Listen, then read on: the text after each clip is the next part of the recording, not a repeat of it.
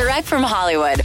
Last summer, one of the most beloved 80s kids movies, Jim Henson's The Dark Crystal, returned with an entire prequel series on Netflix, and now its sister film, Labyrinth, is also finally getting a sequel. 34 years after the original, starring David Bowie and Jennifer Connelly, hit theaters. Jim Henson's daughter, Lisa Henson, is producing the film. Scott Derrickson, who directed Doctor Strange, will be behind the camera, while Maggie Levin, who created the cult Hulu show Into the Dark, will write the movie script. Now, unfortunately, David Bowie, who played the Goblin King, is no longer with us, but Jennifer Connelly is still working.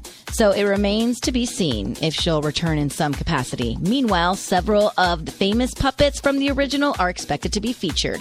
There's no timetable for the film's release yet, though with all the massive amount of production responsible, it will probably be at least a few years off. That's Direct from Hollywood.